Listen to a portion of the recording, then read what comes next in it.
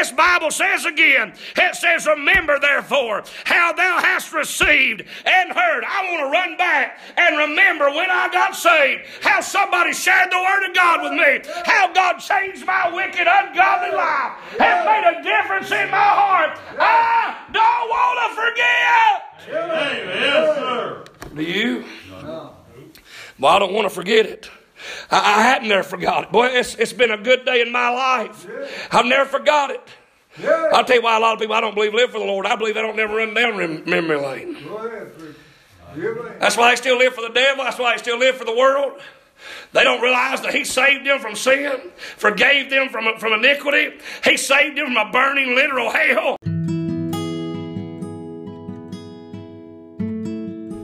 Hello and welcome to the Victory Bible Podcast. Thank you for deciding to listen today and be a part of our listening family. We pray that everything is a great blessing to you. Yes, having holiness in our lives. In fact, the Bible said we're to worship Him in the spirit of holiness. God help us be holy. But listen to this and I'm done. The rarity day. Rarity day. You say, well, what's rarity day? Rarity is this. Verse number 2, chapter 3 and verse number 4, the Bible says, thou hast a few names even in Sardis, which have not defiled their garments. There wasn't many of them. I said there's a few. I don't believe God's ever without a remnant. I believe God's always got a remnant. There's always going to be somebody that loves Him. There's always going to be somebody that serves Him. In Daniel, in Shadrach, Meshach, and Abednego's day, everybody else is bound, but there were three men that still loved God, that still stood for God. Amen. In Noah's day, everybody else had decided that what Noah was doing was crazy, and God wasn't going to do what Noah said He was going to do. And then God ended up doing it. And Noah and his whole family got in the boat and got saved. Amen. And I say all that to say this. God has never been without a remnant, and He'll never be without a remnant. And no matter how bad it seems right now, politically, economically, spiritually, every other way you can think tonight, no matter how bad it feels tonight or how bad it looks tonight, there will always be a remnant of people that still love God and love the Lord and love His Word and love the church. There'll still be a remnant that wants God. Listen to this. I wrote this down about being a testimony. Don't let it be rare that people see a holy person that loves God. I know we can't be perfect, but don't let it be rare. Let them look at you and say, my soul, man, I'll tell you, if anybody loves the Lord, I know they do. If anybody worships God, I know that crowd out there does. If anybody's real, they are. God help us to be that testimony. I'm going to read this to you and I'm done. I got to look at here I'm reading here about this story about a lighthouse worker. He worked there for years.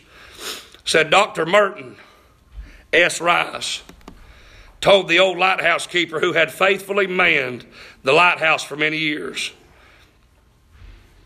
It told of the faithful, I'm sorry, I messed it all up. I'll read that to you again. Dr. Merton S. Rice told of the old lighthouse keeper who had faithfully manned the lighthouse for many years. It had been his mission to mankind to keep the light burning in fair weather and foul weather, to keep the seamen warned of the shoals and to guide them safely to the harbor. One night, Dr. Rice was called to the keeper's cottage. He drove along the shore to the lighthouse and the little cottage hard by its side. He went in and sat by the bed. Old John, the lighthouse keeper, was near to death. In complete exhaustion, he lay upon his pillow with hardly enough strength to breathe. Every so often, he would pull up in bed. His bloodshot eyes would search for the window and he would look up and cry in a weak, hoarse voice, "Is the light burning? Is the light burning?" His patient wife would ease him back on the pillow with the words, "Yes, John, the light is burning. Go to sleep now." But I tell you, it'd be good if me and you would make it a practice every day of our lives. Make sure the light's burning. Make sure the light's burning. Make sure our testimony is still shining. Make sure we're still being a testimony to the world around us. God help us do that. Father, I pray you'd bless tonight. God, give us what we stand in need of. Heavenly Father, I pray you just touch this service tonight, God. And God, give us what we stand in need of. Lord, you know what we need, God. God, help us be a testimony in this wicked world we live in. Help us to get help. Help us to be Christians we should be. And I sure do love you, Lord. Help me to be the Christian I ought to be, God. Father, I love you tonight. Help us tonight, Father, please. God, help us be what you want us to be. Grow us. Cut out of our life what shouldn't be in it. Put in our life what's not there. God, just help us. God spoke to your heart. You come on tonight.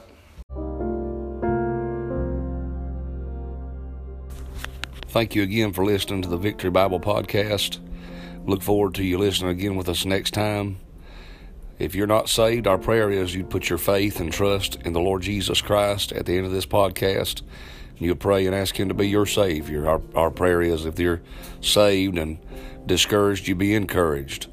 And if you are saved and, man, you're trying to do your very best, we pray that you just keeping on doing what God has called you to do. We love you. May God bless you. Have a great day.